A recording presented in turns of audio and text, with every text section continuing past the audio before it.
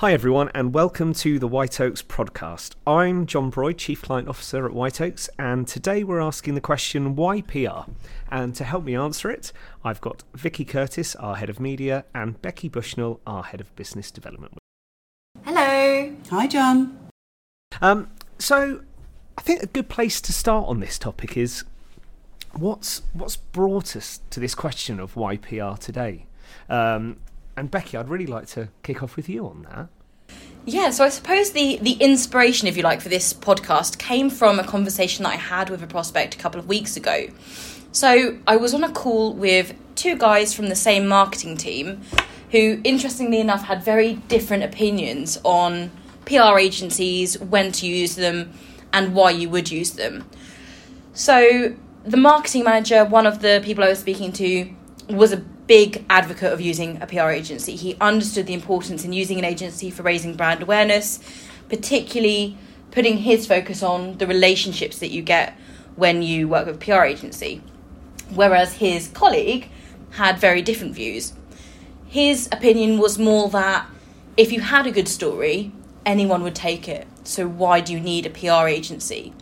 And that's really what the inspiration behind this podcast was, because I think it sparks a really interesting discussion about where the value in working with a PR agency is and why and when you would look to onboard an agency and what you can expect from that agency as well. Okay. And so how do you feel about that point around, if the story's good enough, anyone will take it? What was your response to that? And I guess to our listeners as well, how would you answer that?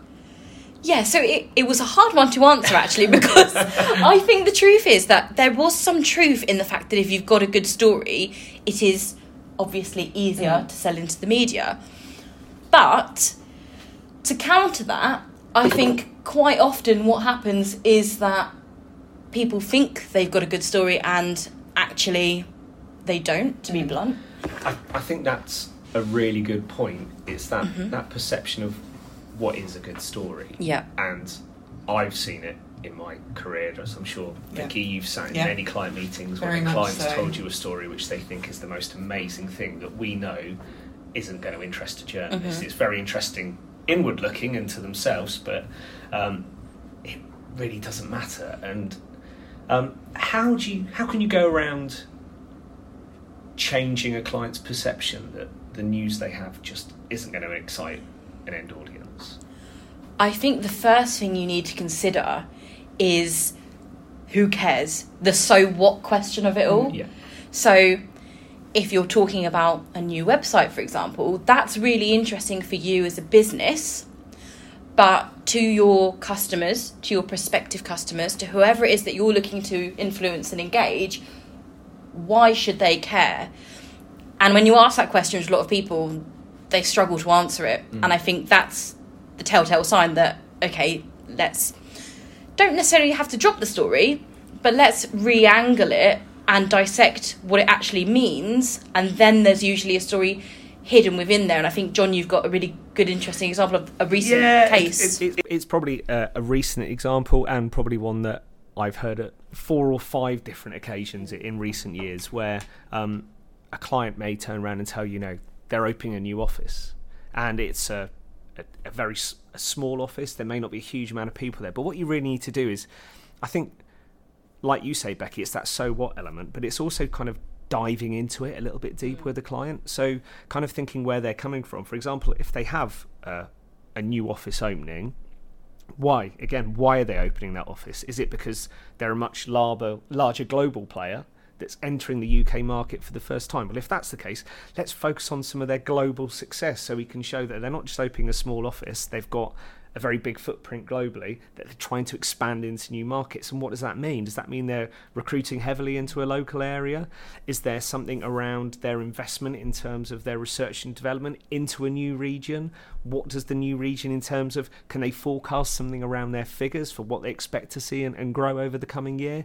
So it's all about taking almost the kernel of a story and then seeing what it can grow into. And it's, I don't know if you've ever experienced examples like that as well, Vicky. But yeah, definitely. And I think, to your point, the the so what, who cares. When it comes to the media, you've got to think about the readers. Who's actually reading the publication, and why would the journalist tell their readers about that story? And that's what it all comes down to when a client says to you, we're opening a new office in wherever. Yeah. Why should the readers of that publication actually care? Because if they don't care, the journalist isn't going to cover it. No, exactly.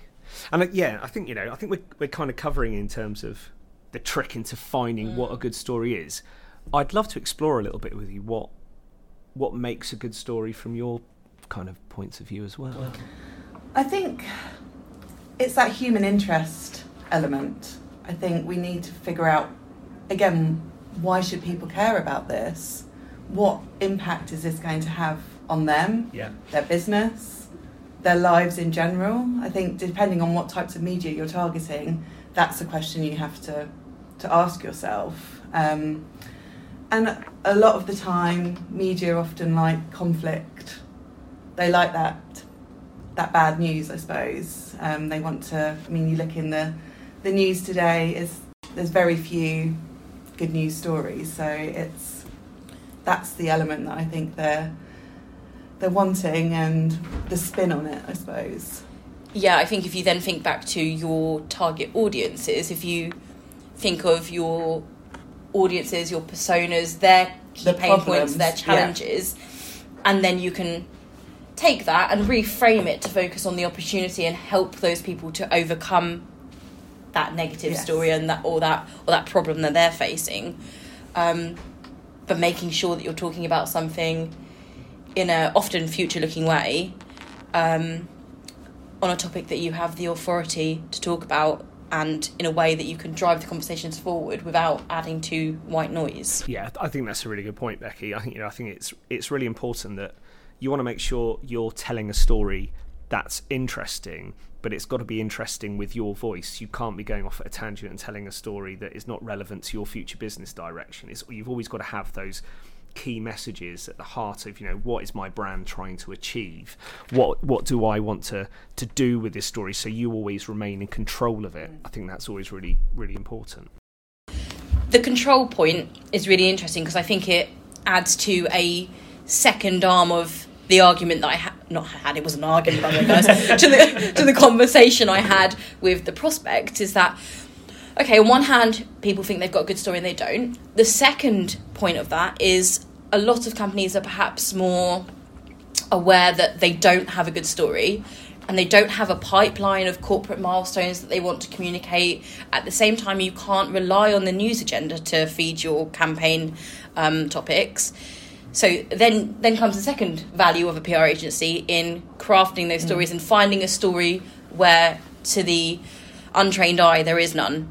And I like that point as well, because it's thinking about almost your calendar of stories that you want to tell, because you don't want to tell all your stories in one go and then you have nothing else to tell the media from a news perspective for the rest of the year, because often the silence can be more damaging. So it's about, plotting out what does your business have coming up over the forthcoming financial year. So you're telling your stories at the right time for your business. Coming back to, I guess, to this control point that we kind of touched on. Yeah, because let's say in this scenario that the prospect does have a really interesting story and they don't necessarily need a PR agency. What they need to think about afterwards is, okay, I've told the story, I've got 10 pieces of coverage, I've started to build some momentum. Now, how are you going to harness that and carry that on now that your golden egg is out there? Yeah, exactly. And it can't operate in just news alone either, can it? It's, if news often is very one way in terms of talking, but there's different elements that we want to bring in to answer this YPR question as well, to make any campaign work for a client. Yeah, definitely. On the other side of that, if we think about our other friend in this prospect call, the one who spoke about relationships, I was thinking to myself on the call, gosh, if Vicky was here, I don't know if we'd ever hang up. Vicky, do you maybe want to go delve into that a bit more? Yeah, so I think people buy from people, and having those relationships and building those solid relationships with journalists is really important. But the crux of that is actually understanding the media and what they want. And I think a lot of the time people feel like they could do our jobs easily, send a story out and see what happens. But it's actually that understanding, that nurturing of a relationship, that knowing exactly what they want, knowing exactly when to contact them. And that comes with time and comes with experience. So it's not a case of having a good story, sending it out, seeing where it fits. It's contacting the right journalist at the right time with the right story. It's not just and in the right format. And in the right format. And I think that's an excellent point, because, at the end of the day, we are PR professionals, and the reason you make it look easy is because you've been doing it for a very long time, and that expectation with PR that, it's just sending it out. Yeah. Just sending it out will get white noise. There'll be nothing back, and and you see it in various groups on social media where it's done badly, where people try and contact journalists at the wrong time, in the wrong way, with the wrong format, and all those things that are kind of really important to play. There was a really interesting article actually in PR Week a couple of months ago, which highlighted that PR professionals can actually have established a credibility factor and stand out from the crowd by actually showing a genuine interest in media and what they want and the outlets that they're contacted. And I think that is really important. It's this credibility factor that we as PR professionals have by knowing when to contact them with the right material, with the right story. Definitely. And we've seen it firsthand when journalists come into the office to meet the team, to kind of, for you to lead kind of a briefing on how to work better with them. And it's great to see kind of that feedback directly. It makes such an impact. Why do you think, for the kind of this type of outreach, why rely on an agency for this and not use an in-house function? What are your thoughts on this? I think one of the core benefits of working with an agency rather than an in-house team is access to a diverse group of people. If you think about our agency as an example, our clients have their dedicated account team, they have access to the board, they have access to the practice streams, including the heads off and then everyone else within those teams. So rather than working with a small pool of in-house professionals, you benefit from a much wider resource full of experts in those very specialised streams. And I think, to your point earlier, we have those relationships with journalists. We are constantly improving our knowledge of what journalists want. We know them. We meet with them regularly. They come in to our offices and meet with us and give us an overview of the things they want. So we have that expertise. I think in-house, while I think people do have relationships, and some in-house people do have very strong relationships, it is important. I think it's about getting a balance, isn't it? It's being able to add different people to kind of a broader conversation. And the more people you have to take part in a conversation, then you're in a situation where it's you get better results because there's more opinions. And the more opinions to add into the mix. It's sometimes we're very comfortable at saying no to clients or why something won't work. And if something won't work, how it could work differently. And I think just by having an additional voice into the conversation, it can help improve ultimately the results. Yeah, so you get that added flexibility, but I also think from a risk management perspective, if you've got 2 in-house PR people and one day they leave, then that's all your knowledge, all your relationships gone. So perhaps the PR agency manages that risk as well, to a degree. So we've spoken a bit about relationships already, and I think, I hate the COVID word, but I think it's something we should cover off. It's brought, a lot of uncertainty in the last couple of years, and I think if we think back to our original question of why PR, I think as we kind of come out of the post-COVID world, why do you think these media relationships are more important than ever, Vicky? I think getting out and meeting people again and having that FaceTime with people and getting our clients in front of those people again is really important. I think Zoom has been great and Teams has been great during the pandemic, but there's nothing like meeting someone face to face and having a conversation with them face to face. You get more out of it than you do over a Teams or Zoom. And as we said before, people buy from people. So if we can get our clients in front of journalists face to face, and we had some examples of that the other week in one of the teams. They actually went out for a lunch with a client and a journalist. It's great to see that coming back, and we know from journalists that we've spoken to that they want to get out and meet people again. So I think it's really important that we start doing that again and start engaging with people face to face.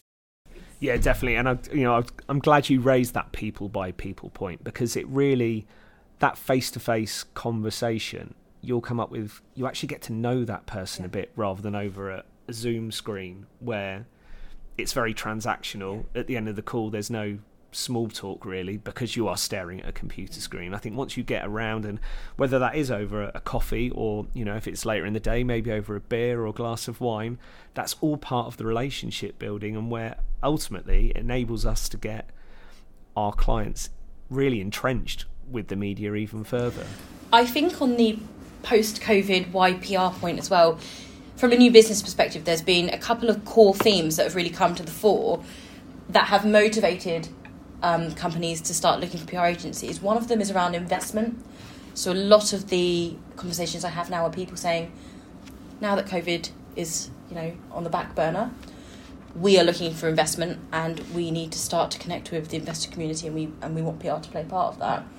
The second is recruitment. So everybody out there at the moment is struggling with their recruitment. They want to grow. They're struggling to find the people, and they're struggling to onboard the right people. And they look to PR as a tool to connect with those audiences. So that's certainly a couple of trends that I'm seeing post-COVID, that it's broadened out from just PR being a tool to engage with prospective and existing customers to actually now they want to engage prospective employees and prospective investors. And they need brand awareness to be able to do that.